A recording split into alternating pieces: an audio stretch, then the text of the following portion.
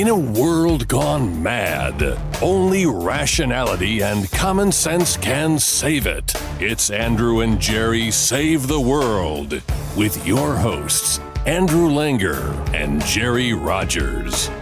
And now, here's Andrew and Jerry. Well, hey there, everybody. Welcome to another episode of Andrew and Jerry Save the World, episode 53. Andrew and Jerry are live from CPAC, the Conservative Political Action Conference. Jerry, thank God I brought that. I've already pulled that. Well, listen, it's on video, so we can all see it. Jerry's just pulled out a flask. Yes.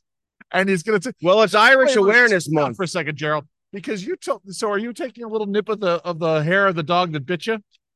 Oh, I bit him back, my friend. I bit him back. Oh, that's good. You want some? No, I'm fine. Thank you. Thank you. So we are live at CPAC. We're live at Radio Row. A little late, but none the worse for wear and tear. How do they know we're late?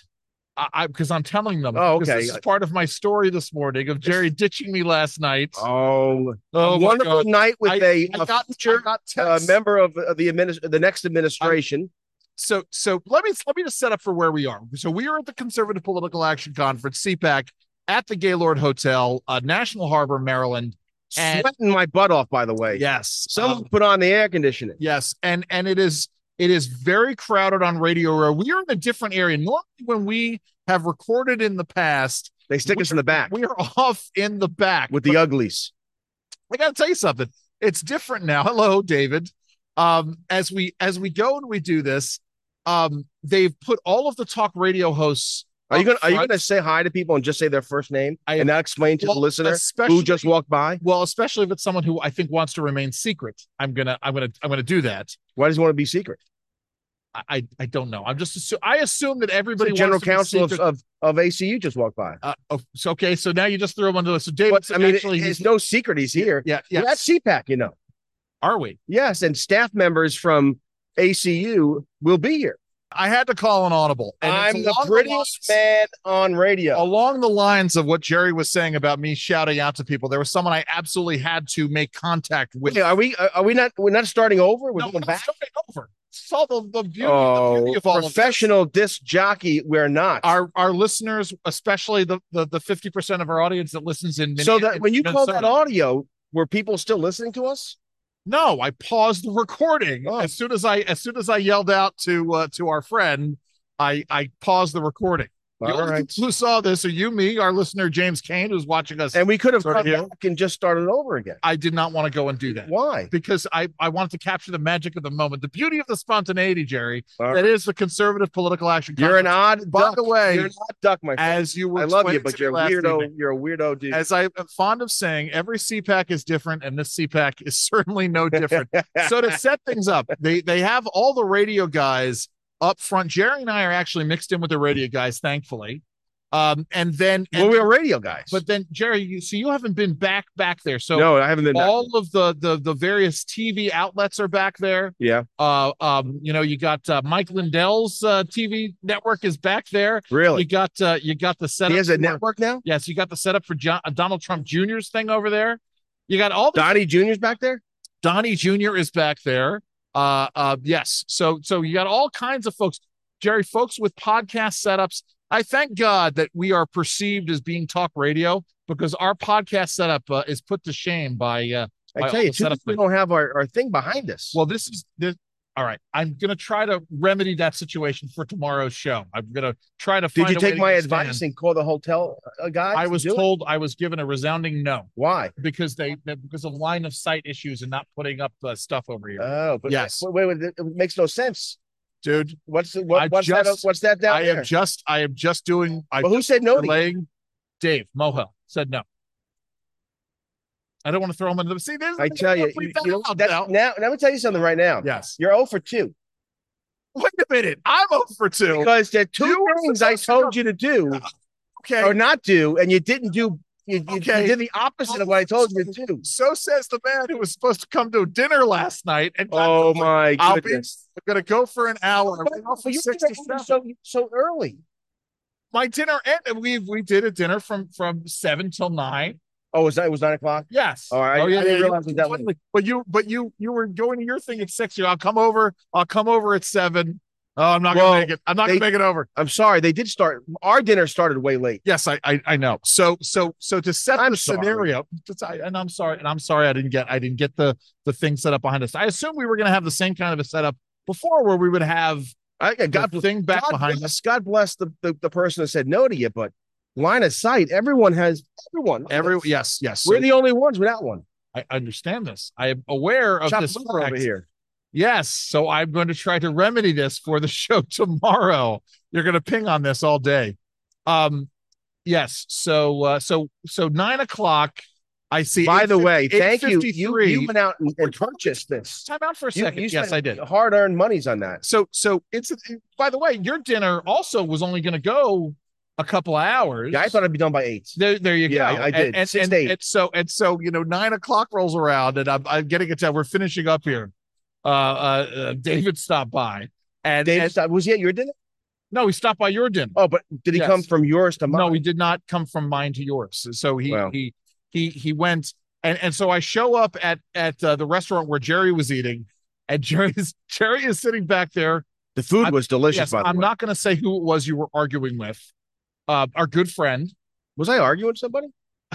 Or was I just being myself? Guys, you were being yourself. All right. Deep in lather. If there's an argument, I'm arguing. Yes. No. It was. People go flying. Things go flying. Yes. So, but I had a good day yesterday. You also, and unfortunately, you missed my panel. Well, my dinner started at 6. Yes. And I had to meet someone there, and look, my dinner last night. I'll say what it was. It was a healthcare dinner. Yes. With some health experts and some think tankers, some industry, and also Eric Hargan, the former interim health secretary and deputy secretary at HHS. Very good guy. Yeah. Smart, right on all the issues. And frankly, we need more reasonable voices, honest actors on healthcare policy. And Eric's one. Yes. And he's a superstar. Yes. And so having an opportunity to sit with him and exchange ideas. That's always. I got caught up. I'm only giving you guff because we're on the air. But I tell you, the food was I was shocked. 45 is good restaurant. Oh, but the thing is, I ordered my ribeye and with potatoes. This was after having all kinds of appetizers. Then they came out and they put lobster mac and cheese. Now I'm going to yell out. Hello, table. John Popp. There he is, the greatest producer in the world. Yes, John Popp. Your potatoes, your steak now. Oh, but then he came out with lobster raviolis. Our friend who wants to have dinner with us tonight said he'd be happy to go. You don't remember? I remember. I'm trying to think if I look fat. My head looks so look fat. You're fine. It's it's all okay. Look, how's this? I love the How do I look like this? You look fine like that. But I love it. You have no idea. You have no idea that we have dinner plans for tonight. Oh, we do. Yes, we do. That. Yeah. So, dinner. Well, that's the thing. He said we would be happy to go back to Bond 45 if you like to go. Good. Can I put my stuff in your room? Yes, of course. My checkout's 4:00. Yes, so you can absolutely do that. Unless I should stay over.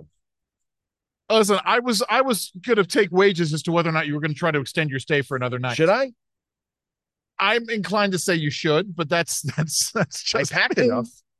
Yeah. All right, we'll make an audible later. Yes, I think you can. So, but Jerry, I will say, for my own sake, I knocked my presentation out of the park yesterday. Oh, I'm sure you did. Was it videotaped? I think it was, and then there were folks who were taking pictures, and there was little snippets of video that our good friend Stephanie Bell, who's on 93.9 The Eagle in Columbia, Missouri. She filmed a little bit of it. I'm going to say it's The Eagle. I don't remember if it's 93.9 or not. But it was great. I got in there, Jerry. I had done a whole PowerPoint presentation. Oh, I know this. Yeah. And then I spent the afternoon whittling it down. Right. And then I got into the room, and there are hundreds of people in this room to do activist boot camp for CPAC. And Will Estrada, who does... he was on CHIPS. No, this is his son. That was Eric Estrada. Oh, okay, very good. This is his son, Will. And Will Estrada was doing a great presentation on parents and school boards and things. Really? Not policing? not policing, not motorcycle riding, not hang gliding, not delivering babies in the backs of cars. What was your presentation on? Regulatory activism. Regulatory activism. Yes. Getting the base riled Sounds up. like you should be a Marvel character. You mean like our sign that we can't put up that I'm going to try to solve a problem for tomorrow? Actually, this is awesome. I love this. You like it? Yeah, although I don't like my tights. I don't like the tights. Okay. I'd rather have on a pair of... All right, hold on. He's sitting down. Am I turning on your microphone?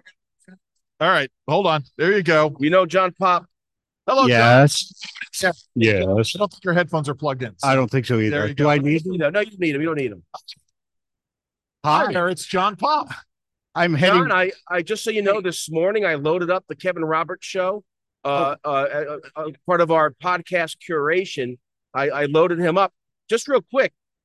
We've been doing it for about 10. So Real Clear Policy, we are curating podcasts now. Right. And John Popp, of course, is producer extraordinaire at Heritage. I'm finding that we're getting upticks from the other podcasters are saying, hey, Jerry, we had X% more downloads this week. Thanks. So I'd be curious to see if Kevin's numbers are going up. Cool. Cool. That's awesome. Hey, thank you for doing that. On a sad note, I don't know if you've heard, but our good friend Rob Spiewak had a car accident. He's okay. Somebody affiliated with the Michael Mara show did not survive. Rob. So our good Lord, go out to the family of Rob Spiewak. Oh, I didn't know that. Yeah. Oh, that's too bad. Yeah, we'll say a mutual friend texted me last night and said, "Hey, you heard this?" And I'm like, "No, I hadn't." So, wow, it's too bad. I know we're podcasting here. Who he is? Okay, so John years ago was the producer for the G. Gordon Liddy show. John, everyone knows a John. Yes, but also on Superstation JFK. Yes, the Don and Mike show. Yes, it was. Producer, board op. Rob A. Spiewak, who now went on to be part of the Mike O'Mara show. Yes, thank you. I think 90% of our listeners would actually. I have to teach him how to do radio. Yes. Good luck with that. I do assume things. Yeah, that's just it. Well, John, thank you for paneling for a moment. Thank you, gentlemen. By the way, mentioning the podcast stuff, thank you for doing that. And with the uptick. Yeah, I saw a doctor about that. He was able to cure it. A simple shot of penicillin will cure the uptick. John, God bless you, buddy. Thank you. Some good lice-ridding medicine will do that. No, so for our listeners though, at Real Clear Policy, if you front page, center page, every day I'm putting up 4 podcasts. Yes, and frankly, I put our show up, and I think we've seen a slight uptick. We have. Definitely, folks outside of the greater Minneapolis. And then area. I know this. Look, the Jerry Rogers show at WBAL, it's podcasted. I posted that, and I got a call from one of the new station assistant station manager there, and said, "Hey, more people listen to your podcast. There you go. Imagine than listen to the show." So you're telling me, Jerry, when somebody actually gives a podcast greater exposure, their numbers go up. Yeah, it's astounding. Now I think it went from 0 to 10, but that's okay. Still, an increase of 0. Listen, if you go from 1 to 2 listeners, you've doubled your listenership. Indeed. Anyway, so what I was saying is, I get into this room last night, and Will Estrada is doing this fantastic presentation, and I turned to David Safavian, who was introducing me and giving some remarks himself, and I said to David, "I'm scrapping the PowerPoint, Jerry." I went without the PowerPoint last night. You just went off went off the cuff. Natural. And yes, that's right. I was essentially I went, as they say, commando, as it were. So, Jerry, CPAC. How many CPACs is this for you? I know you skipped a couple of years. Well, I didn't do the COVID years when they were out of town. So the last CPAC was for me was the COVID CPAC. Yes, we were at ground zero of the COVID outbreak. That's right. And and you and I went home and didn't feel well. That was but was not COVID. We don't know. No, I don't. Might have been. No. So, but that was an interesting CPAC to sort of set the Wayback Machine, because it's interesting how history repeats itself. Why was that interesting? Because that was the CPAC at which Brett Hollander announced his resignation from WBAL, and then you stepped in and did Brett's shows as that announcement was made. Yeah. And then here we are. I mean, I did the what was it? The 2 to 6 spot at WBAL for almost a year. Yes. 4 days a week. 2 to 6. 2 to 6. What did I say? 2 to 6? I think, yeah. Okay. Yes, that was right. It was 2 to 6. It was the afternoon. Right. By the way, WBAL announced today. This is my point. The more things change, the more things stay. And here we are 2 years later. And they are now finally filling that afternoon. Right. And TJ Smith is a fantastic guy, yes. A retired police officer, common sense, kind of practical spokesperson, voice. I think he leans left on many issues, but on crime and urban issues, I think he leans right. So maybe he's a good fit for Baltimore. But good stuff. And congratulations to TJ Smith. Congratulations to TJ Smith as we sort of cover these things. But my point is, so 3 years ago was your last CPAC. Yes. How has CPAC changed for you over time? Well, I'm heavier today than I was 3 years ago. Twice the man you used to be. I've gained. Well, I gained all that weight during COVID. So folks are seeing more of you around CPAC, is what you're saying. Yeah, but I'm noticing on camera, if folks are watching, my hair. Holy moly, I have Elvis hair. I am so good looking. I was noticing your hair last night. Was it good? Mr. I look good, right? You're Mr. French. Yeah, I was kind of a Frenchy mood. Yes, you were. Yes. Those are, God! In fact, there are guys you can hit and guys you can't hit. Yes, he's kind of the type that you can't hit. So and it's funny because one of the things is Jerry did make fun of me when I got my drink last night. Because what you a gimlet? I got a gimlet. I like it good. You're a funny duck. You know what? By the way, what was I drinking last night? You were drinking whiskey. Yes, I understand this. A man's drink. So what's a gimlet? A gimlet is either vodka, usually gin. A gin gimlet is gin with lime juice. I like. My daughter drinks gimlets. Listen, and your compadre last night was drinking espresso martinis. Who? You didn't get much. That's even the person you were really conversing with. Vodka? What? Espresso martinis. That's ridiculous. Yes.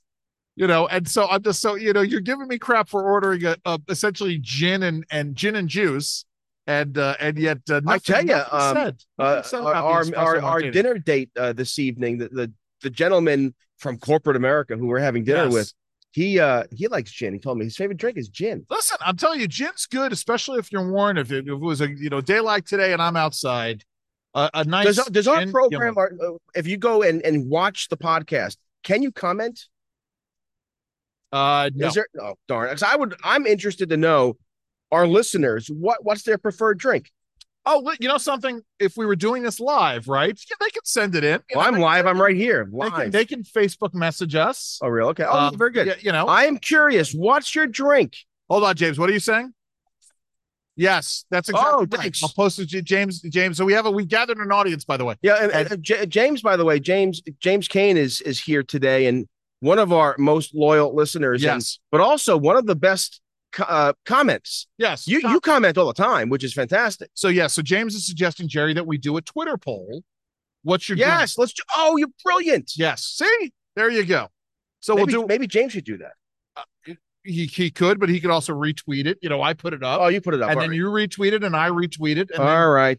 We go down this road. Jerry, by the way, it's March the 2nd. Can we say that? Yeah. It's Irish Awareness Month. Can we say that? God forbid we are aware of the Irish. I assumed that March was Irish Awareness Month. Yes. What? And also today's Tracy Barclay's birthday. He's leaving again. Yes, what's he doing? Because I have your present for you. Oh, for what? What? Why am I getting presents? Is it whiskey? I see we can a nice picture of Andrew's buttocks. What is it? Is it a hat? Yes, it is. Can I see it? Yeah, hold on for a second. My goodness. It's called the business of show, Jerry. Thank you very much. It is. Gerald, I was at next time you get up there, you got to shake your money. I know, I will. Shake your money maker. Jerry, I was in Charleston, South Carolina last week. Yes. For Parents Weekend at the College of Charleston. And my daughter and I went out to Folly Beach, which is a beach community right outside of Charleston. Sure. My brother, that's my brother's beach. That's your brother's beach. Yeah. And we went to their Sea and Sand Festival, which is kind of like an arts and music festival. Sea and Sand. And there was a woman there who was doing custom embroidered hats. Really? And I saw a hat and I wanted it for myself. And then I said, something? No.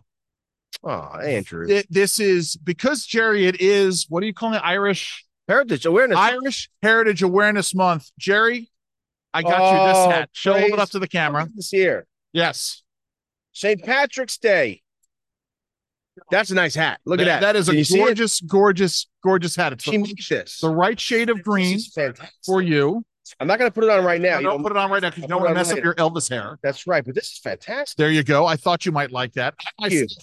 I myself got this. I'm actually going to put it up on display. This is a We the People hat, which is very, very nice.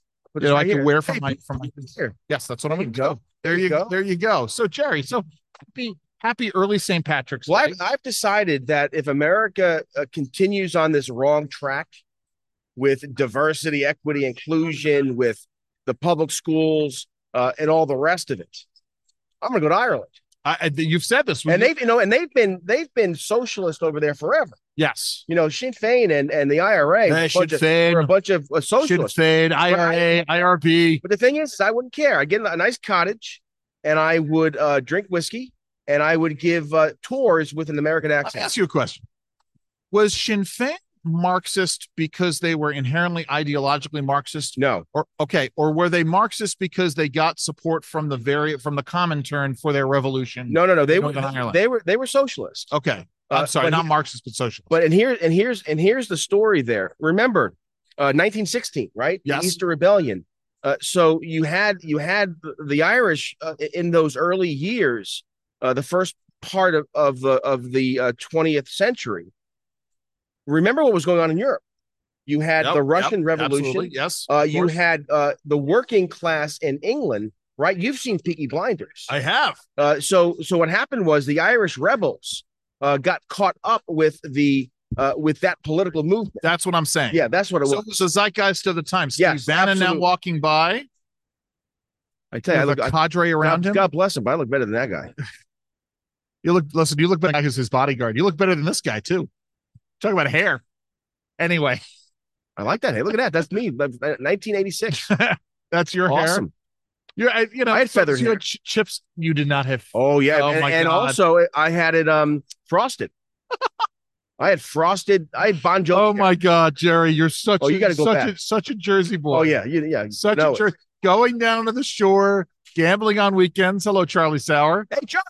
See, now you're into it too. Now you're into it too. I probably owe him something too, which I will talk about later. I think one piece. All right. Yes. Praise the Lord. Go. You want to sit for a second, Steve Gruber?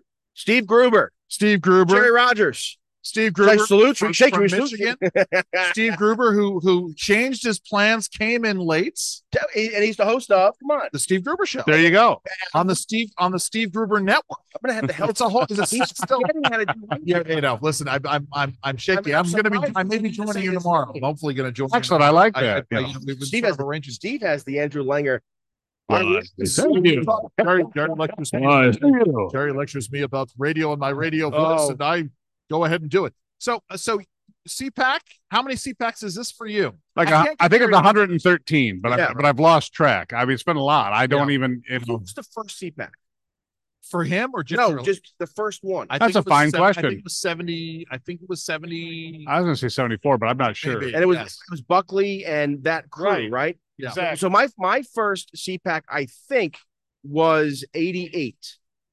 Yeah. 88, I think. I was in college and I came down with the college Republicans. Right. And I remember we stayed.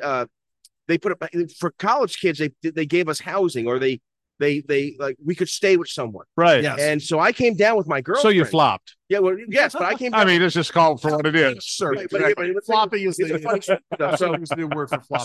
So my girlfriend came down, and and I talked to her parents and my parents, and I said we're going to be careful. I'll be respectful. Anyway, look at this guy. Steve is pointing out. By the way, Steve's not on camera. Steve is pointing out our Andrew and Jerry Save the World sign. Dun, dun, dun, dun. Remember when we were down, I know you were, but Steve interrupted you. I'm gonna take a drink while you tell what I. Whoa, wait a second.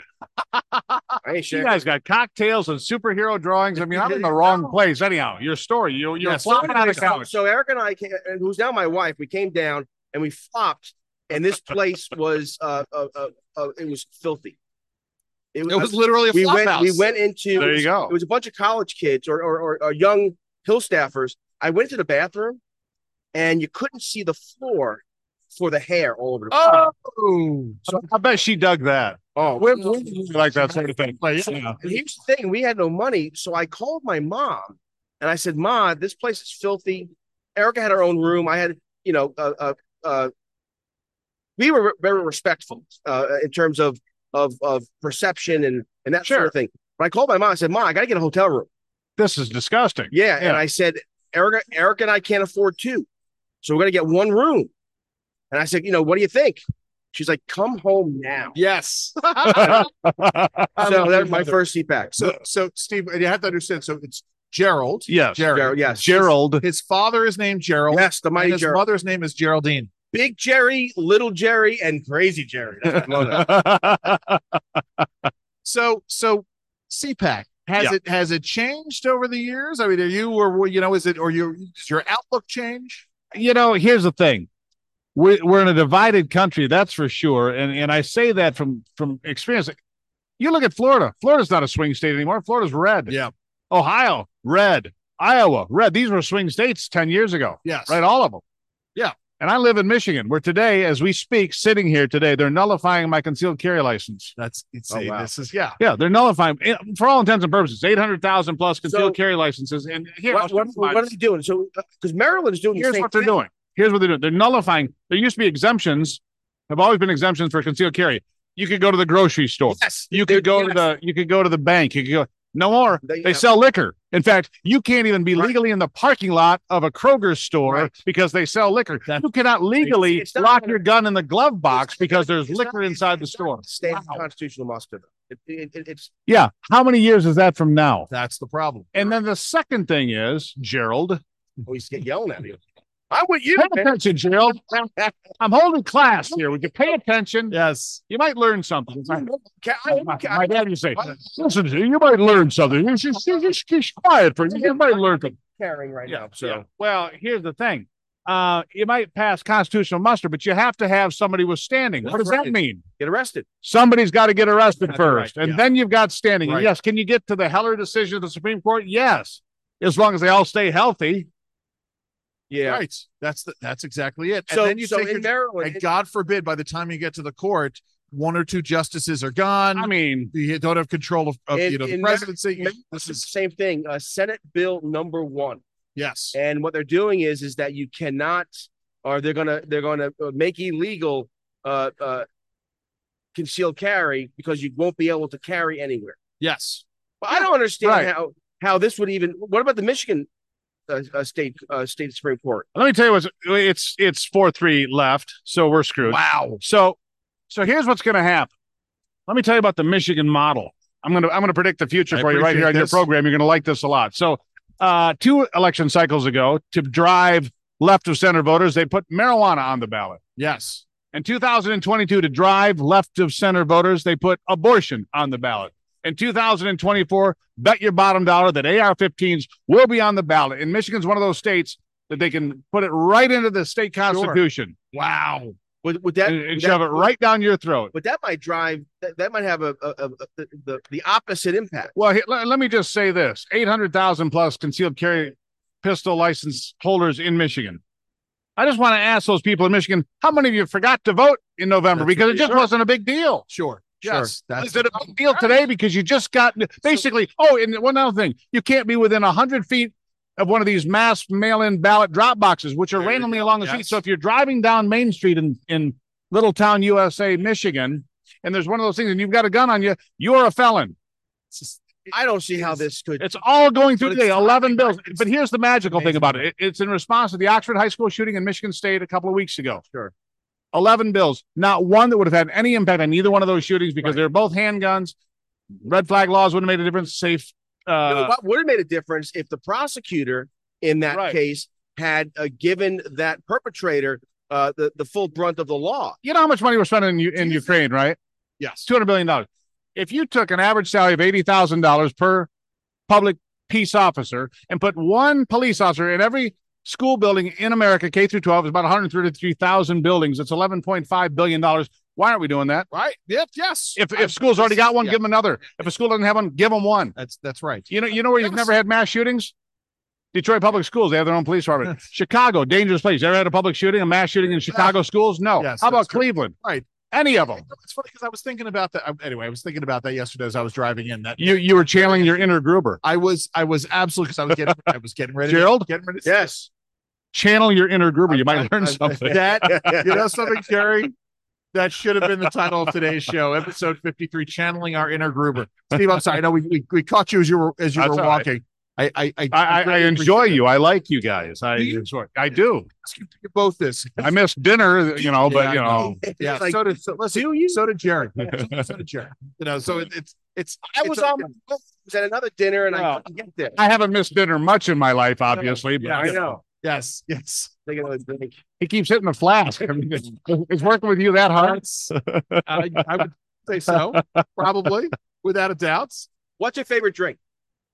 I like a good bourbon, honestly. I've been trying to find this thing called Pappy Van Winkle's. It hasn't been that easy to find.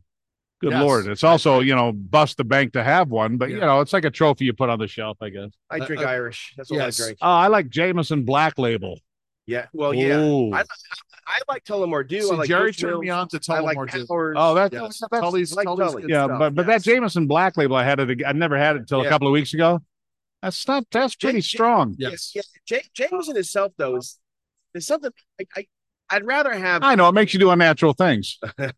maybe in Michigan. This is why I don't drink tequila. This is why you up in flop houses with the floor covered in hair. Yes.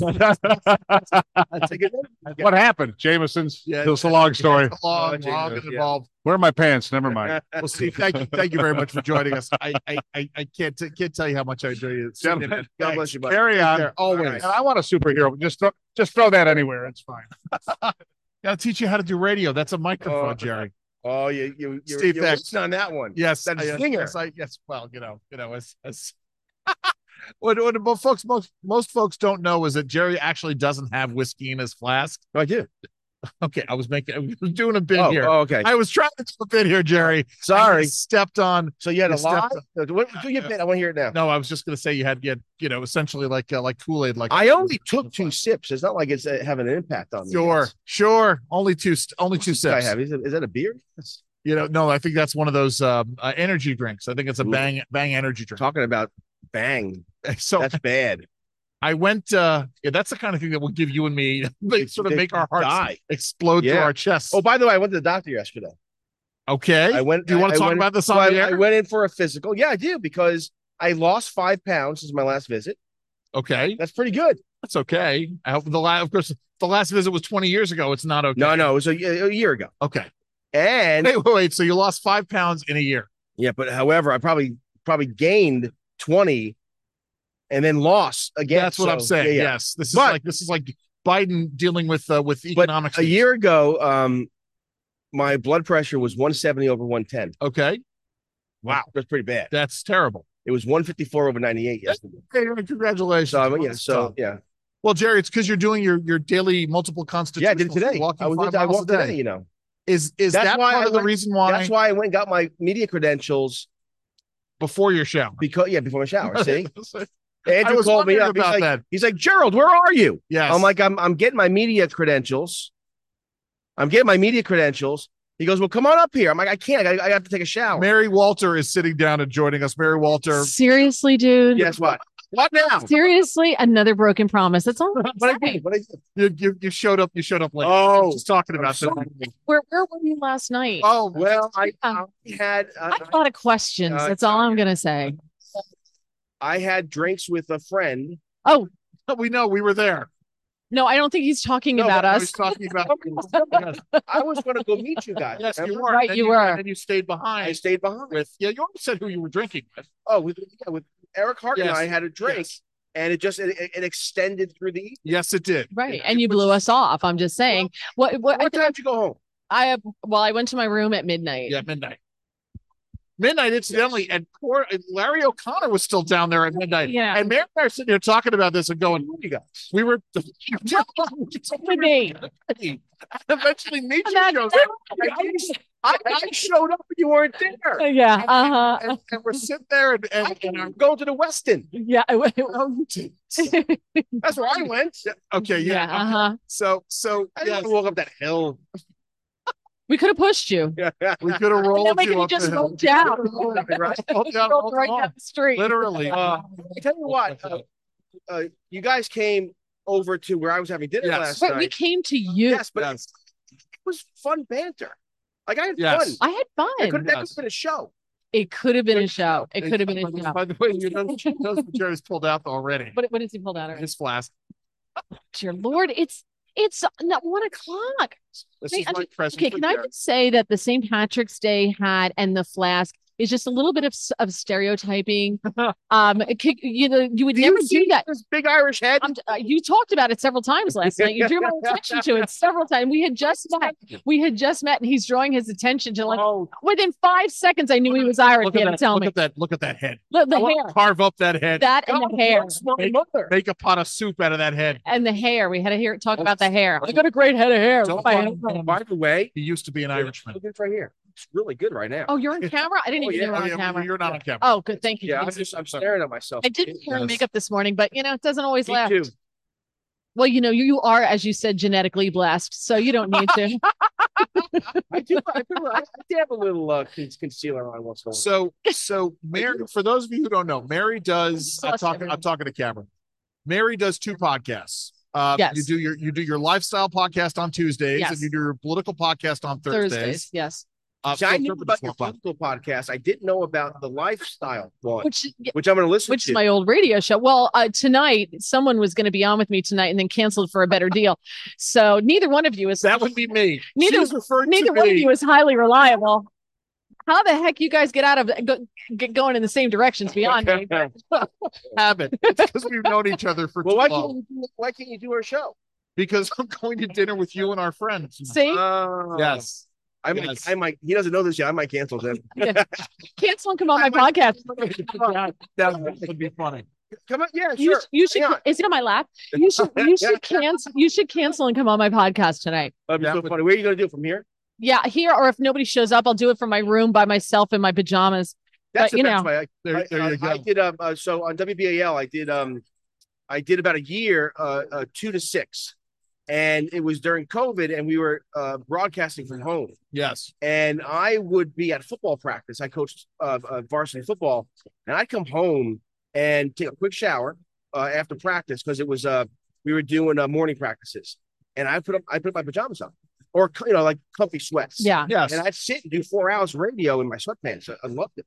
Well, that meant yeah. Well, a lot of image, Gary. What he's saying without saying is, thank you for the image. I will not be able to get that out of my head. Well, on the upside, I don't. Okay, don't get into the whole dating thing because I already tried covering that with him. I'm angry. What are you talking about? I don't dates. Yes. Date my wife. Yes. You did your wife. Where are we going with this? My wife. Date my wife. I would never say that. I thought that's what you said. Oh my goodness. I'm so Eric, sorry. I apologize. Talking about dating your wife last night, though. Exactly We were talking about that. I love my wife. Friday nights, we go to the range and we go shooting on Friday nights. What I told Erica was that part of our church did a 21-day fast in January. Oh, and so you could do a full fast or you could fast a meal. What I decided when I told Eric, I said, I think we should, as part of the fast, live more purposeful. And I said, you and I should spend more time together. I love that. And for us, sometimes a date means literally going to McDonald's and getting getting a fish fillet. On Friday. During Lent. Fridays during Lent. Anyway, I'm very blessed. Eric, I love that. I love that. I know you have somebody else. Oh, no, real quick. Because you and I talked about this a little bit last night. Real quick. Yeah. Telling the story last night.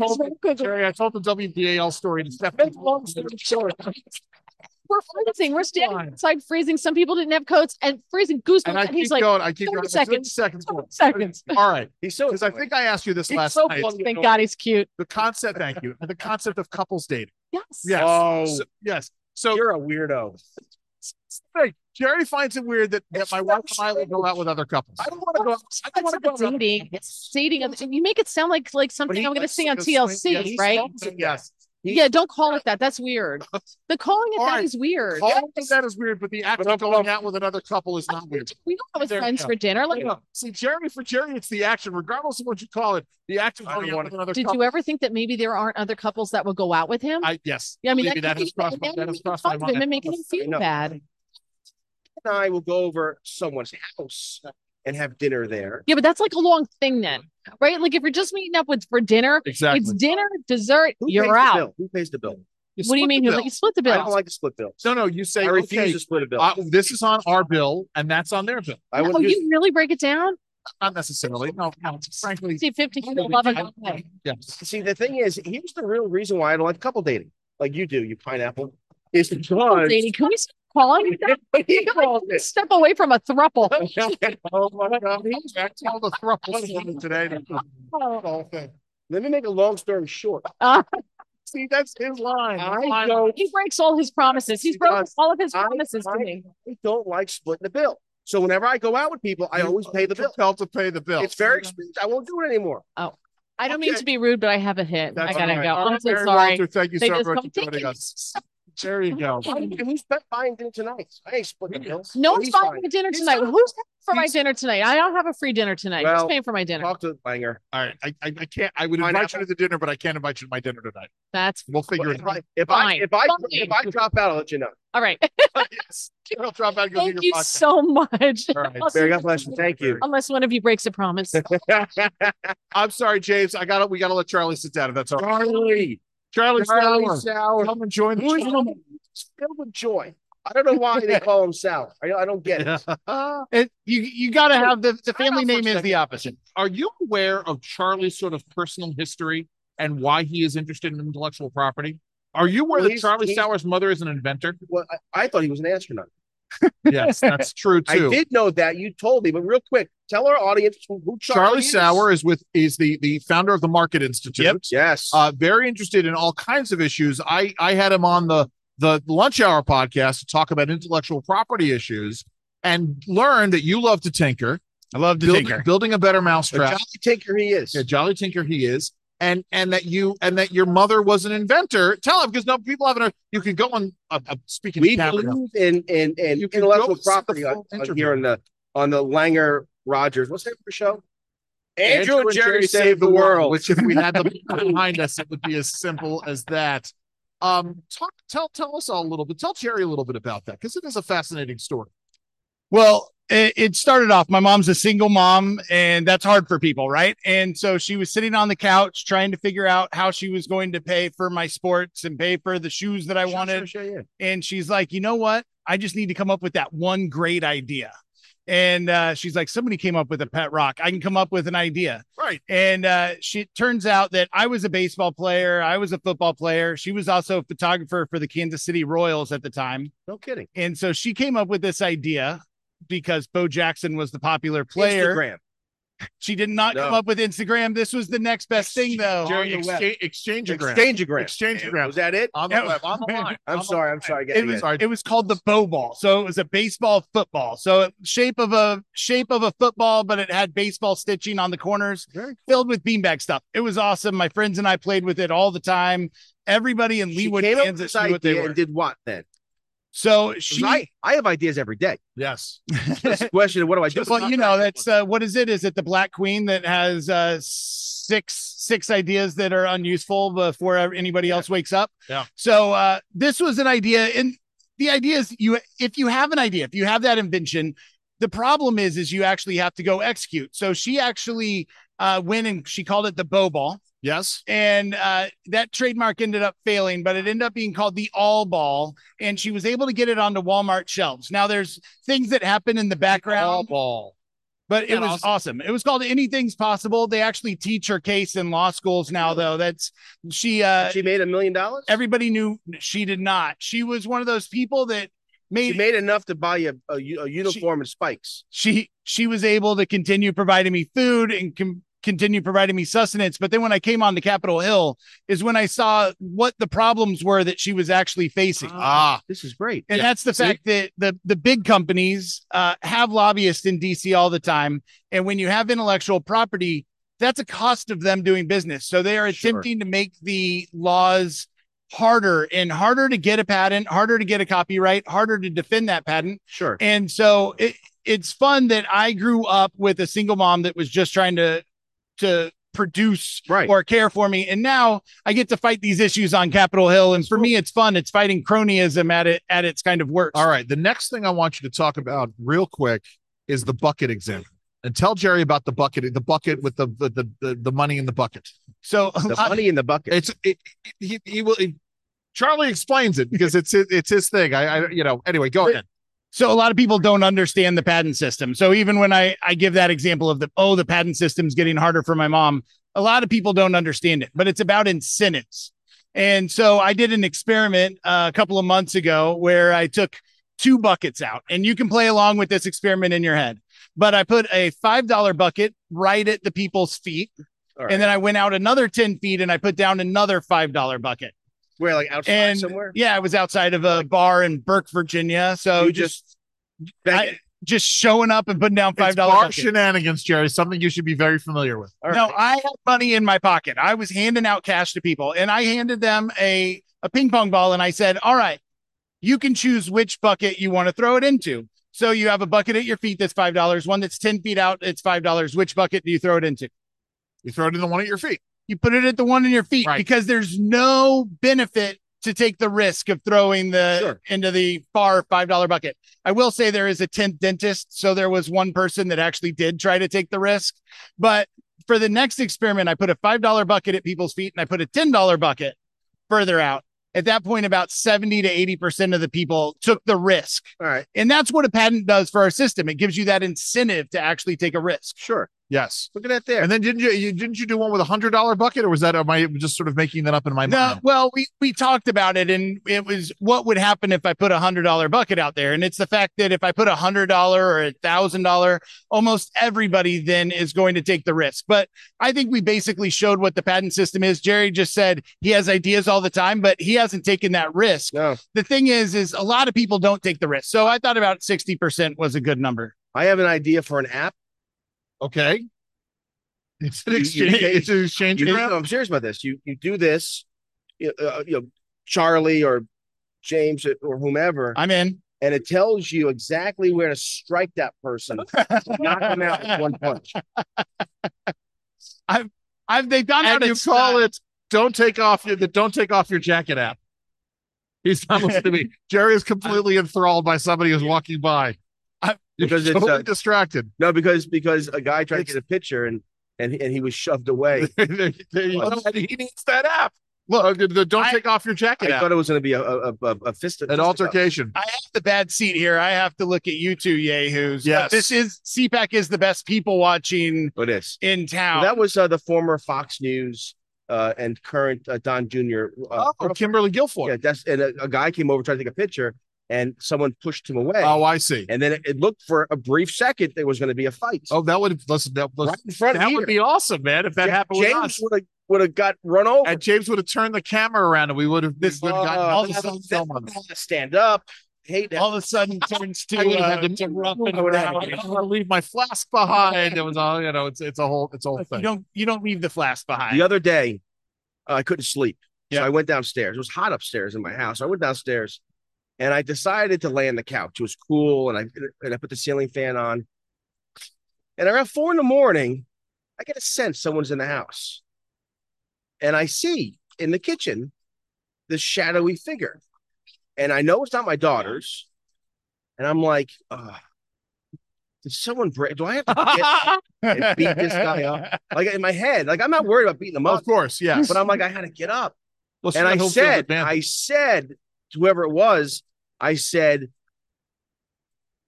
who's that? Like angry voice, like loud. And it was Liam. But he was son. But Liam is 8. He looked small. Yeah. And I said, you don't know how lucky you are. Oh my God. I almost had to get up. Yeah, I did. Yes, you're not going to live to be 9 years old and you keep doing those things. On these occasions when I have gotten into a little bit of a celebratory mood.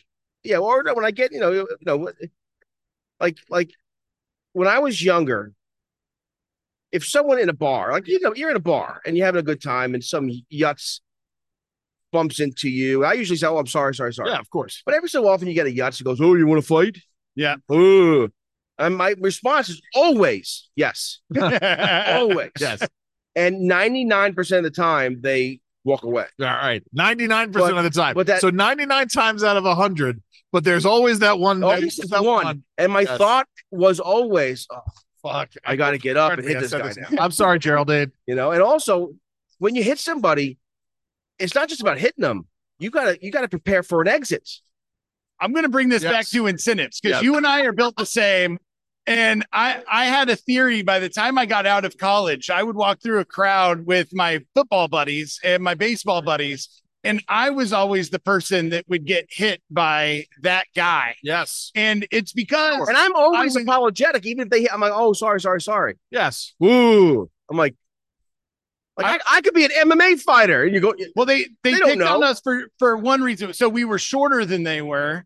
But we also weren't the little string bean. So I think it's the incentive that they had. They thought they could possibly take you and be that guy. The risk calculus. Like, why ask me? Like, are you an idiot? No, let's go. Yes. Oh, listen.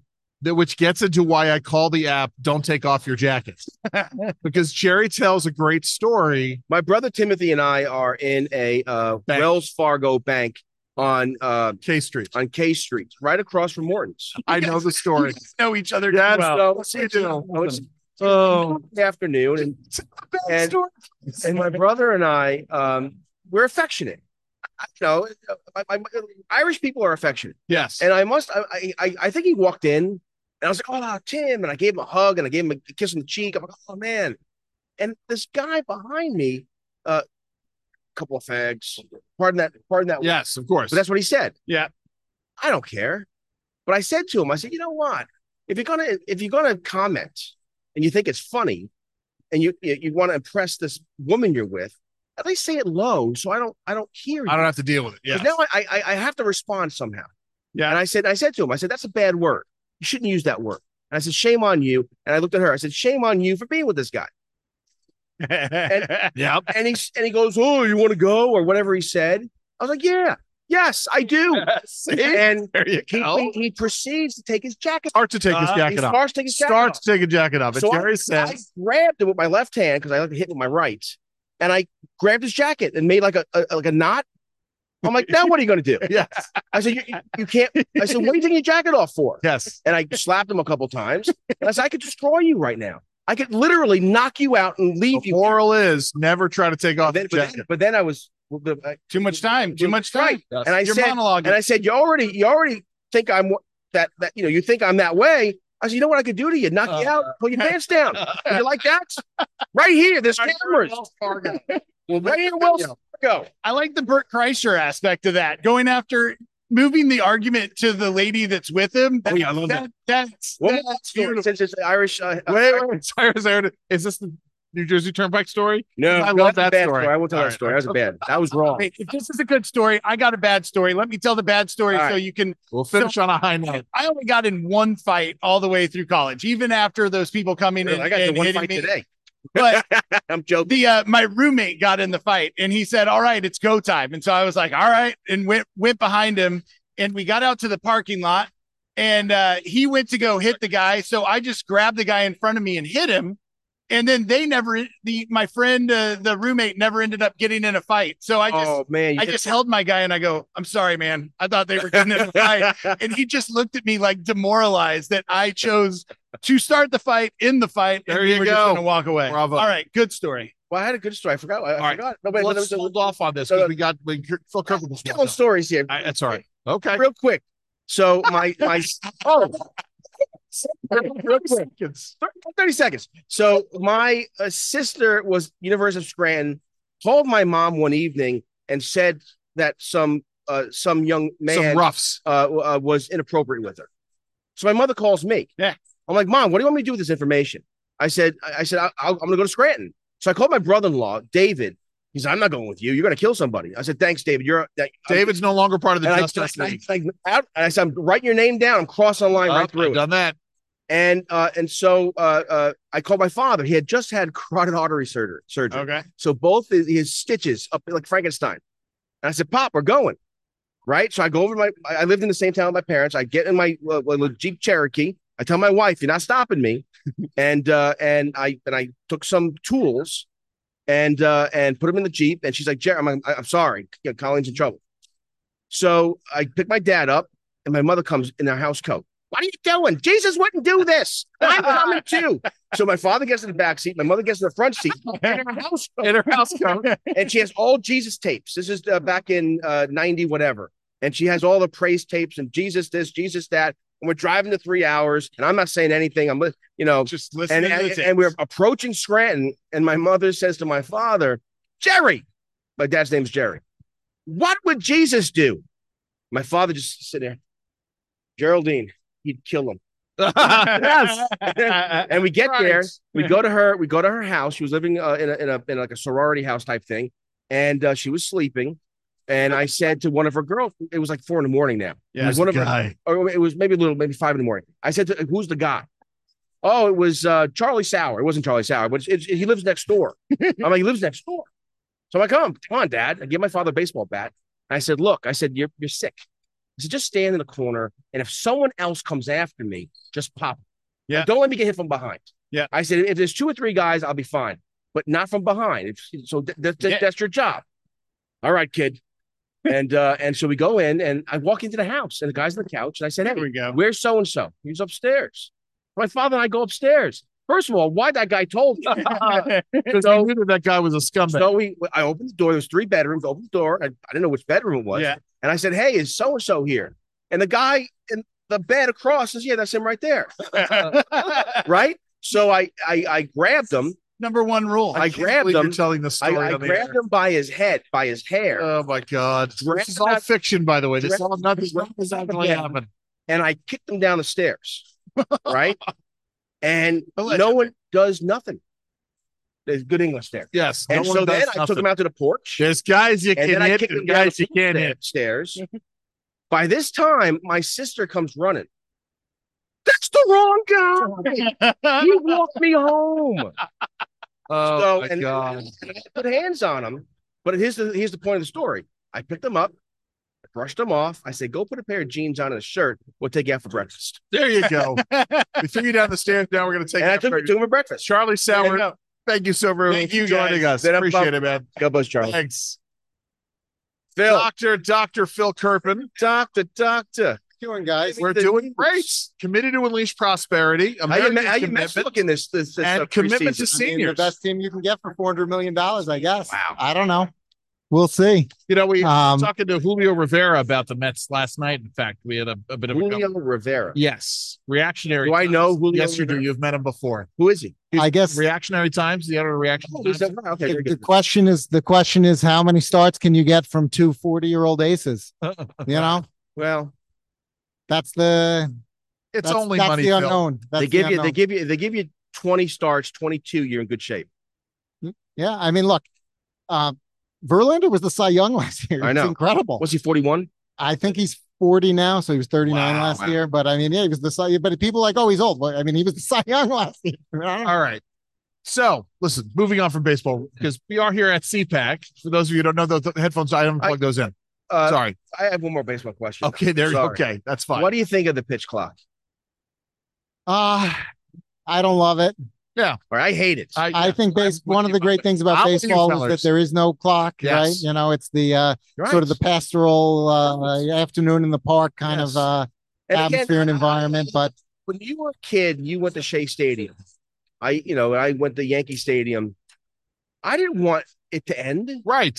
Like I wasn't there like, "Hey, Dad, we've been here for 2.5 hours." Right. If you're watching your watch while you're watching baseball, maybe you shouldn't be. I wanted to get there early.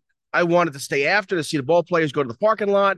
I always went like insanely early. When I was a kid, I like to go like 3-4 hours early because in batting practice, there's almost no competition for the foul balls. Right. So you can almost always get one. In the game, your chances are very slim. Right.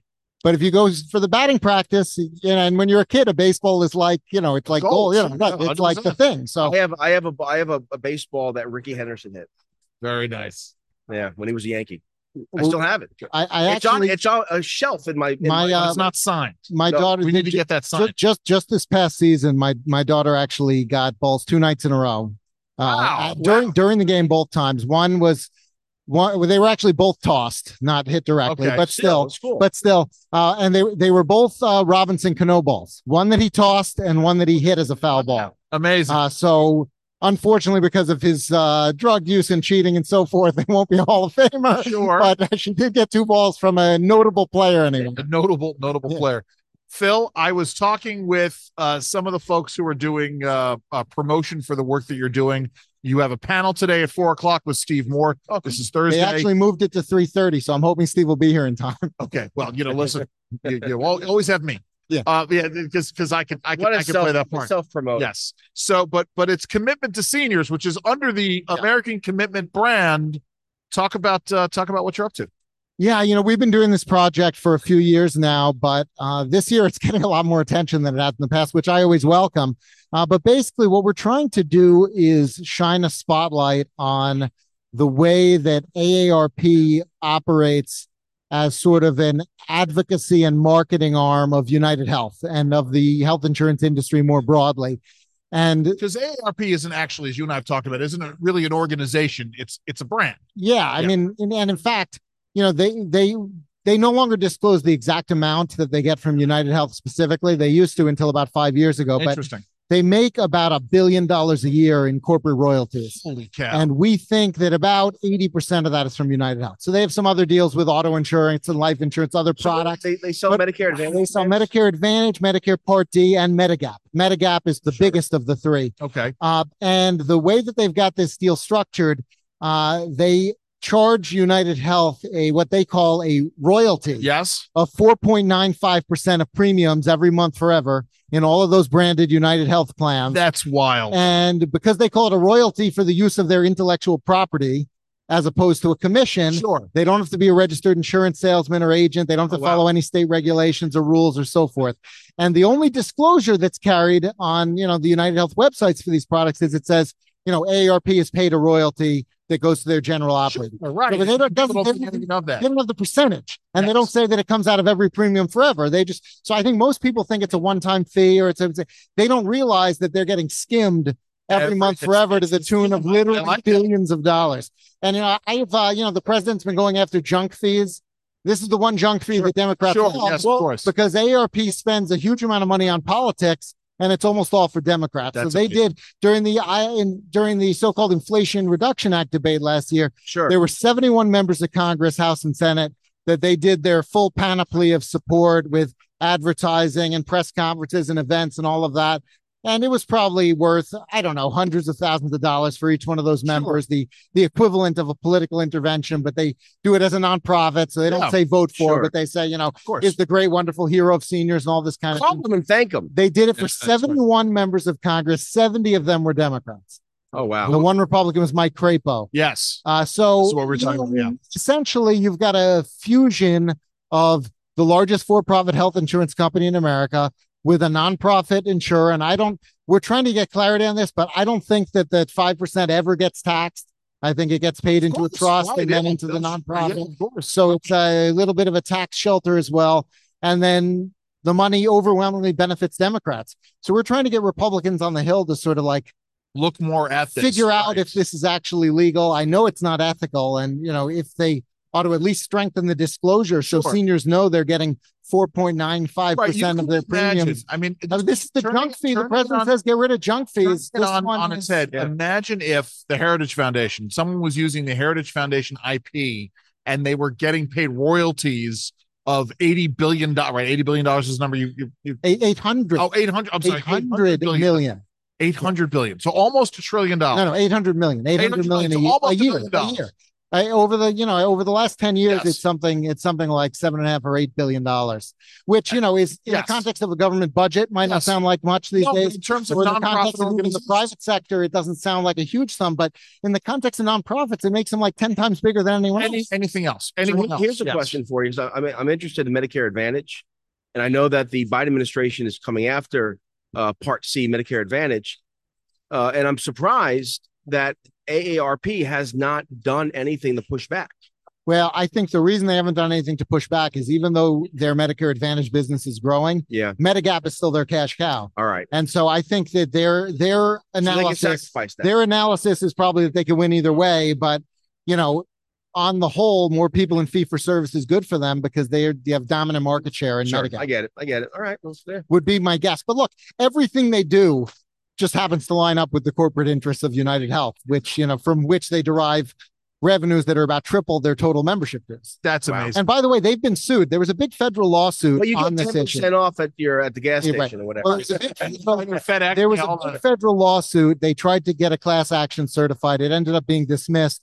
But there was a number of AARP members that basically said, look, they're ripping us off. They have a duty to us as members. They shouldn't be charging this fee. They should be using it to, reduce our premiums or, the way that AARP got this lawsuit dismissed, it's called Krukas versus AARP, KRUKAS, if anyone wants to get it looked up. But it was dismissed in 2021, basically because AARP wrote in their brief, we have no relationship of trust with our membership. It is a normal business relationship. And they said that our fiduciary obligation is not to the seniors who are members of AARP, but to AARP itself.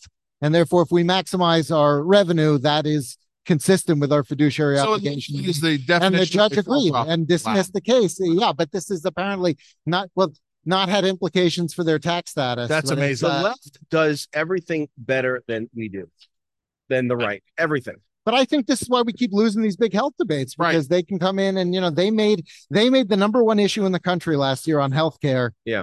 Prescription drug prices, which nobody thought was the top issue, including if you look at AARP's own poll. But here's but they made it the big thing. I have an inside baseball question about AARP and the Inflation Reduction Act. We see what's happening. This isn't negotiation. What they're doing is the HHS secretary sets the price for whatever drugs he chooses. No negotiation, sets the price. Companies, especially companies that were in the business of rare diseases and this sort of thing, stopped research, literally shut down labs. We know this is going to hurt innovation. It's going to hurt seniors. How does AARP get away with doing it? And my thing is, why are they doing it? Well, I think that they've made the determination, along with their corporate partner and principal funder, that it's good for United Health and for its captive PBM, OptumRx, to not have as many innovative drugs, because those are going to be expensive drugs and those are big expensive claims for their plans to pay out. And so while seniors, I think, would benefit from that innovation, I think the business perspective of the health insurers is, even if we end up having some more hospitalization later on or something like that, because drugs used to be, when drugs were all small molecule, even the most expensive drugs were so much cheaper than the hospitalizations and the procedures that they would avoid, that the insurers were totally in favor of it. It was a win for them. Now, I think the economics of it have changed somewhat, because the nature of biological drugs is they're living organisms. They're difficult to produce. There's the development pipeline is much more challenging. The drugs are still definitely worth it from a value standpoint, which is why they can command those prices. But I think the insurance industry and the PBMs as well have sort of figured out that maybe it's not great for their business to have as many of these innovative biotech drugs. And I think that you're right.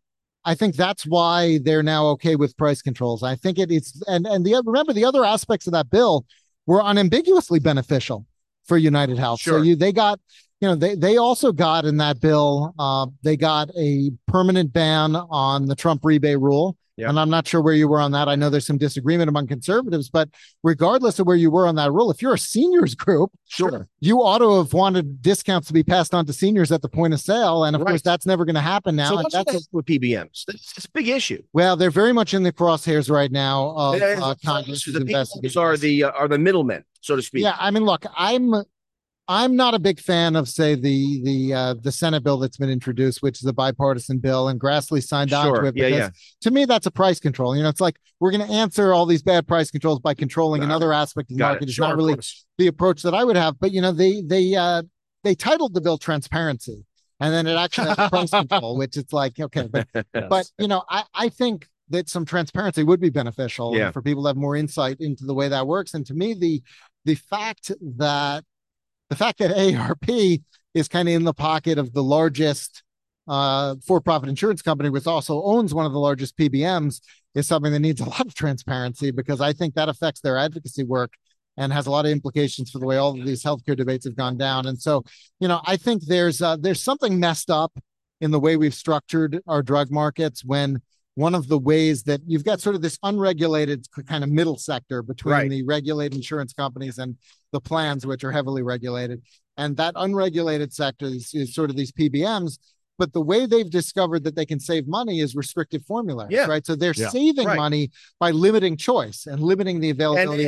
Which is, by the way, what we all predicted was going to happen with that. So, but in a normal functioning market, that's the opposite of what you get, right? You don't get grocery markets that do exclusive deals to exclude a bunch of choices. Absolutely. 100%. Chips ahoy. You see the opposite. The way you reduce prices, you increase choices, you increase competition. 100%. So we've got this pretty weird phenomenon where this is exactly what Bernie Sanders wanted. You've got this pretty weird phenomenon where the one way they figured out that they're actually allowed that can reduce prices is by doing these exclusive deals, restricting things from formularies. And in fact, often what they've done is they've forced people to buy brand drugs. As opposed to generics. So you're paying more, but somehow they make more money because they've done an exclusive deal that has a kickback or a rebate, which doesn't get passed on. So it's a very strange arrangement. I don't think it would happen the way it did if we had a free market. But I don't think the solution is to price control then. So I think shining a spotlight is good, but I don't necessarily like the bills that have been introduced yet. Real quick. Really? We're here at CPAC. There's a lot of pushback against what's happening in the culture, what's happening in politics. When will Republicans specifically, maybe conservatives more broadly, realize that big corporations aren't our friends? And a lot of the problems, even in the healthcare market, is because big pharma does bad things. And you know who I am. I support pharma, but big insurance. We know who you are, Jerry. Pharma. Right. So my point is that big corporations are part of even diversity, equity, inclusion mandates. It's big corporations doing this. I think pharma in particular is in a much worse political situation than they even appreciate, because conservatives now hate them over the COVID stuff. That's right. And liberals will always hate them because they hate anyone who makes money, especially off, how dare you make money off saving lives? That's so distasteful, even though the alternative is not saving lives. That's right. So I think they're in a bad situation. But look, I think that corporate America has really bought into the woke agenda.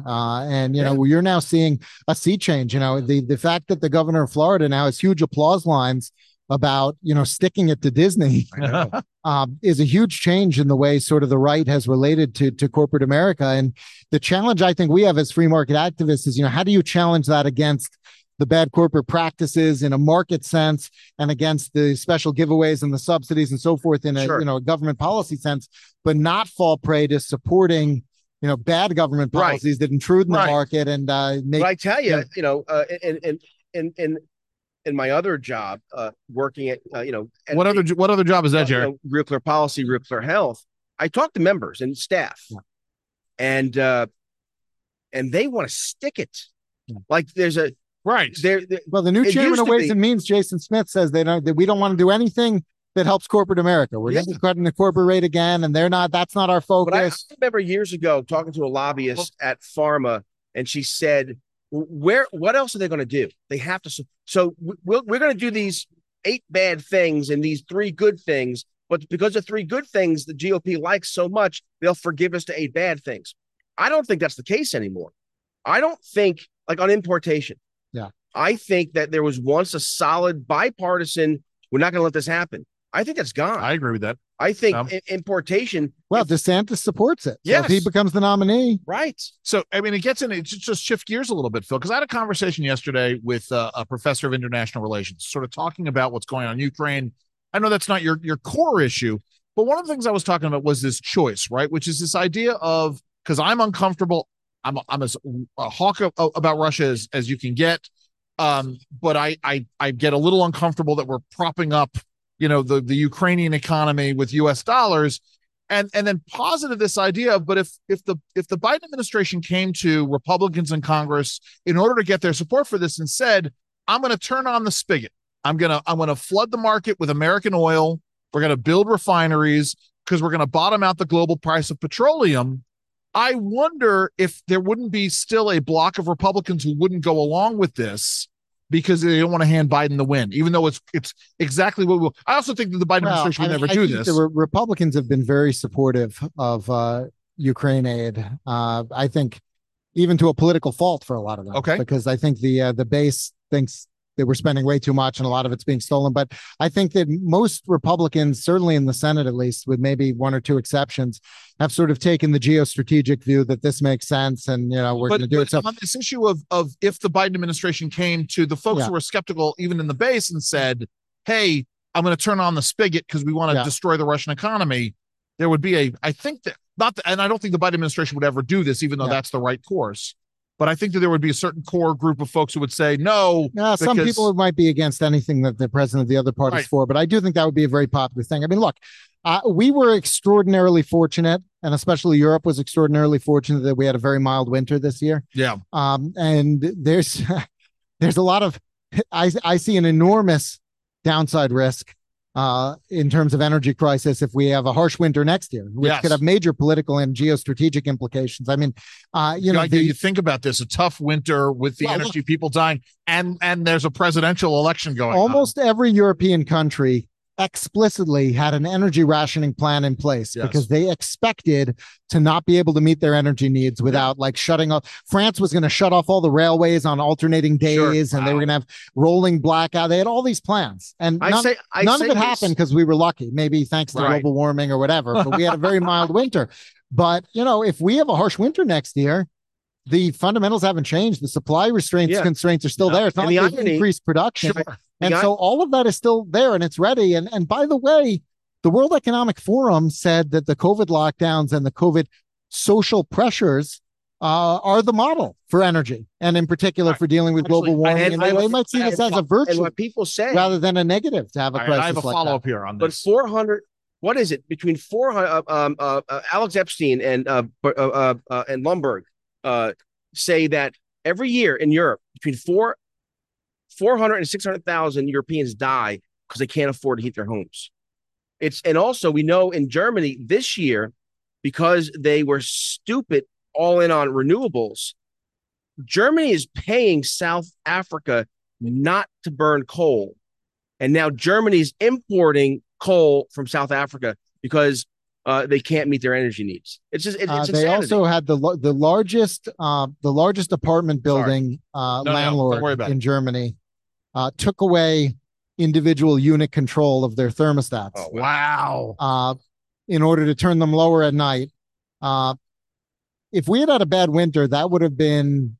I mean, yeah. You want to think about how people would have revolted? This is why nobody should ever get those smart meters that they have, and right. This is if you're a renter, it might not be your choice. It might not be your choice, but yes. But yeah, if you're an owner, I mean, we had an issue in Colorado where there were a bunch of people who put the smart thermostats in, and they didn't read the small print because they agreed. Right. They got some $100 or whatever, and the small print said, and we can change your thermostat whenever we need to, and then they actually did it for the first time ever, and people went nuts. Oh yeah, that's so. Read the stuff before you sign. You have to. Yeah, when they're making fundamental changes to your house. Phil, the panel is at 3:30.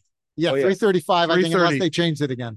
You never listen. My panel was delayed last night by 20 minutes, which screwed up my evening schedule, but it happens. Phil Kerpen, American Commitment, as always. God bless you, buddy. Thank you so very much for joining us today. Go Mets.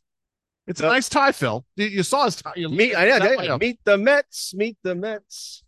I love Phil. Phil is one of the smartest men I know. So Jerry, he's a baseball dude. Jerry has gotten out his laptop, which means that Jerry got some kind of an email and he has to do work somewhere else. Yeah, that's exactly right. That's exactly right. Yeah. Well, do we want to end the show on this note, Jerry? I mean, we've gone for a little over an hour here.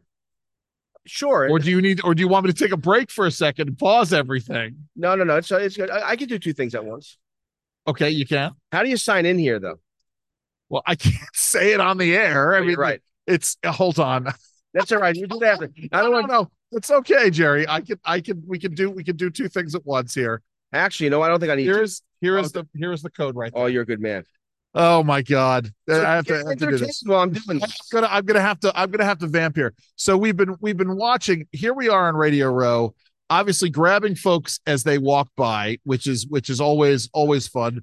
Seeing other people. Jerry didn't realize, as we're sitting there talking to Phil Kerpen, that one of the other part-time fill-in hosts from WBAL also walked by, but he doesn't know who that is. So that's fine there. Listen, is it CPAC Media? It is CPAC Media, and that is your that is your pass. Whoop. I'm telling you, thank and, the and Lord Jerry's for going to you. completely tank my Wi-Fi here. Are you in? Not yet. All right, there. What am I? Speedy Gonzalez? Yes. By the way, I was doing much. Look at this guy with his camera down here on the. I don't know what he's filming from the floor. So what are you clearly looking forward to CPAC this year? Well, besides my panel yesterday, my presentation last night, besides doing this show with you and the other dinner that I did last night. Listen, for me, it's always about catching up with old friends. Yeah. Whether or not it's folks in the talk radio sphere or folks just generally, you never know who you're going to run into. Media folks who are walking by that you don't get a chance to see. You're here a day and a half now. Yeah. What are your early impressions? Okay. About CPAC, but more broadly, what's the state of the conservative movement? Well, I mean, this is, I had that. It's funny. I had that conversation with somebody, an old friend from college who happens to be here, and we were chatting about this.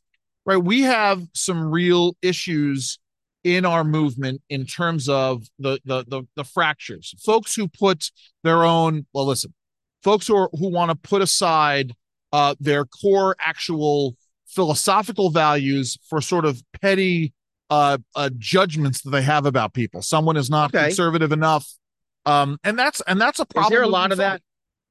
Yeah, I mean, I think there is, and I think frankly it can come on all sides, right? If you're not viewing elected officials, and right, what is the phrase? Trust in God, not in men, or put no trust in fault. What's my mother would say? Don't trust them as far as you can throw them. Well, there you go. Yes, and with your bad back, Jerry, you shouldn't be throwing anybody. Bad back. I'm not a bad it's a joke. It's the line from Ferris Bueller's Day. All right. With your bad back, Ed, you shouldn't be throwing anybody. The point is that I think they fair amount. I think that there are folks who, for them, it will be Donald Trump or nobody going into 2024. I hope that's not the case. I hope what's your sense here? Is this a Trump crowd or is it a DeSantis crowd? Is it a Nikki Haley crowd? Well, I think this is still largely a Donald Trump crowd, but I want to say this with a caveat. I said this to John Justice this morning. I did his show. I think back to the 2015 CPAC, right? The year before the election. And I don't know if you remember this, Jerry, but the buzz at CPAC was that Scott Walker was launching his campaign. Yeah. Scott Walker did. We had him on the podcast. We had him on the podcast back when that was a thing. There's some guy walking around who's like a Perry, somebody who's running for president. Anyway, right. Perry there's somebody with his shirt over here. And the idea, no, there's some no-name guy running for president. And so and he's launching here. But my point is that in 2015, we didn't know what was going to happen. And so everybody was sort of looking at Scott Walker. Scott Walker was coming off a fantastic time as governor of Wisconsin. He had the buzz. He beat the left in his home state. And then the campaign went nowhere. Now, again, I say this as someone who still thinks incredibly highly of Scott Walker and thinks Scott Walker could have made a great president of the United States. But we were all looking at Scott Walker in 2015, and by 2016, it was entirely different. You're right. Right. That's exactly right. And then you look at the 2016 CPAC, and it was all over the place, right? There was the question, I don't remember if it was 15 or 16. I think it was 16. The question was whether or not Donald Trump was going to come to CPAC. It's funny. Well, the one year we were here, and he didn't show up. I think Trump that was 15. Right. And then 16, it was the question again, is Donald Trump going to go to CPAC? And he wound up coming. Yeah. Right. That's right. And it was, and the greatest, I will say, the greatest CPAC event ever was the debate. 2016 debate watching. Oh, what happened then? Jared almost got into a fight. He almost told somebody to go, don't take off your jacket. Yeah. Because Trump people. Because, Oh, this is when Jerry was at the point. I was never Trump. I was an anti-Trumper. Right. And some Yahoo said something to me, and I think I said something back, So this is my point, is that, this may be a Donald Trump crowd this year. That does not mean it is going to be a Donald Trump crowd next year. And frankly, whoever gets the nomination in 2024, the CPAC will become, their party, right? Or their event, because they will be the face of this crowd. And who's here this year? So Donald Trump is coming, right? And Nikki Haley is coming, correct? Nikki Haley. Yeah. Who else? I don't know who else. So this guy Perry, whatever his name. The other gentleman who's running. What was that? Oh, Vivek Ramaswamy is going to be here. That's right. Yes. Yes. Who had his, and I like Vivek Ramaswamy. I love this guy. Except he had his Aleppo moment the other day. What is Aleppo? Gary Johnson, right? Remember this? You're the one who always brings it up. What is Aleppo? Yes. He didn't know what the nuclear triad was. He went on, did a radio. By the way, neither did Donald Trump in that debate. Yes. Remember that? Yes. He had no idea what it was. There you go. In fact, I think that's what caused the ruckus with the Trumpers. Yes. Because it was unfair. He had no idea what it was. But one would think that by now you would be briefed. Hey, this is the nuclear triad. You should know what it is. And the point in the end is, Vivek is here, and I like you. I think I like him. Look at the IWF. Anyone who pushes back on this whole, I think the most important issue facing the country isn't Ukraine, isn't taxes or regs. It's not price controls, pharma. It is this diversity, equity, and inclusion, religiosity that they're forcing on us in the workplace, from Hollywood, in the public schools. It's everywhere. Right.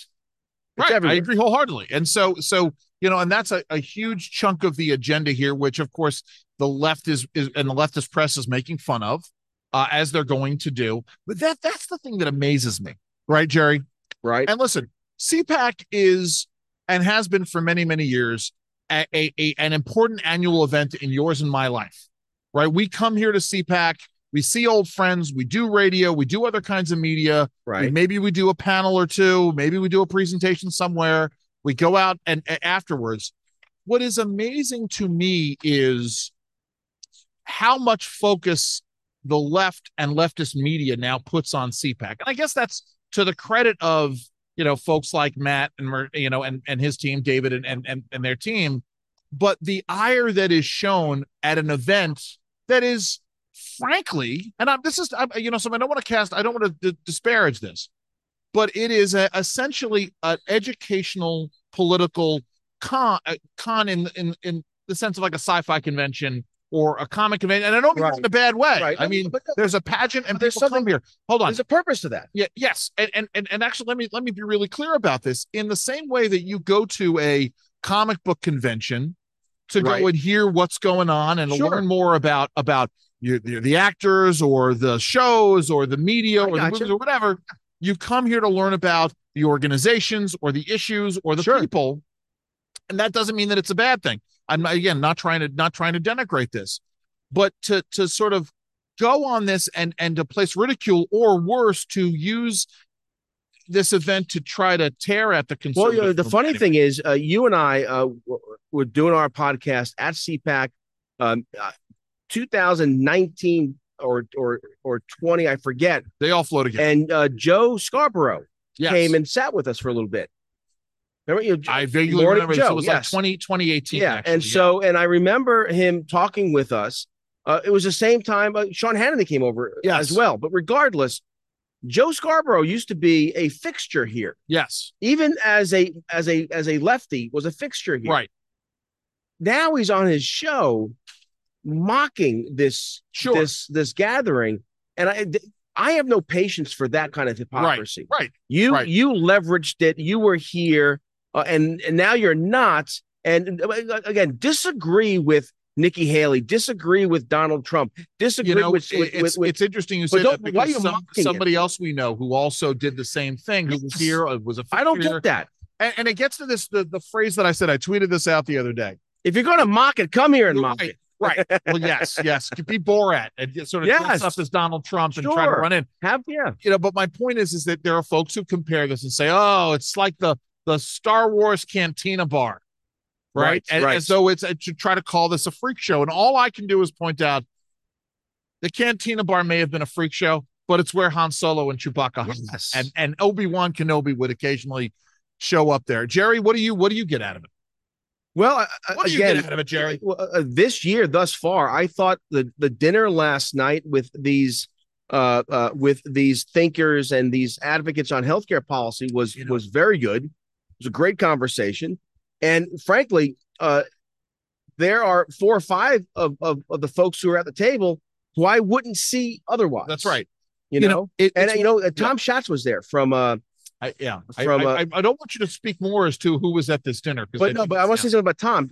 I found out that Tom was talking about a recent trip to New York and going to the Bronx for deli. Oh, at Liebman's. Yes. What's the Liebman's? And we had this great conversation. Man, I sat next to Tom in a meeting 2 days ago. We had this great conversation about the Irish and the Jews in New York and the food and Arthur Avenue even.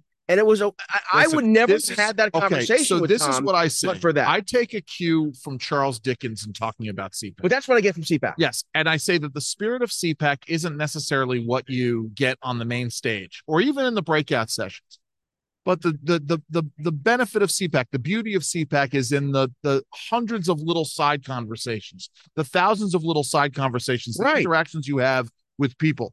The ability to have a small conversation about Liebman's Deli, or to talk about whether or not couples dating is a weird thing and shouldn't ever be. Now, just so everyone knows, Tom is the head of Citizens Against Government Waste. Yes, but I found out a lot about his family and how they came to New York. He's from Long Island. His daughter lives in Riverdale. I did not know that. Is that awesome? That is some wild stuff. So now, I know Tom does. I know Tom does good work. But now I also have a Bronx connection with this guy. There you go. See, as do I. I'll have to bring it. Have to bring it up with him. So we will be back. Listen, this is a 2-part episode. So this part goes up today, if I can get it up today. Tomorrow. Part 2, which we will Shamil, tomorrow, Jerry. What should I post tomorrow's show tomorrow, or should I wait a week and have it as a 2? Oh no, we should post today, and tomorrow. I will have them right there. I will do what I can. Jerry, what do you want folks to do? Well, you got to find the truth. You got to plant your feet. You got to stand firm. God bless you. Have a great week. Have a great day, everybody. Have a great CPAC to everybody as Roma walks by. And please, by all means, everybody, stay safe.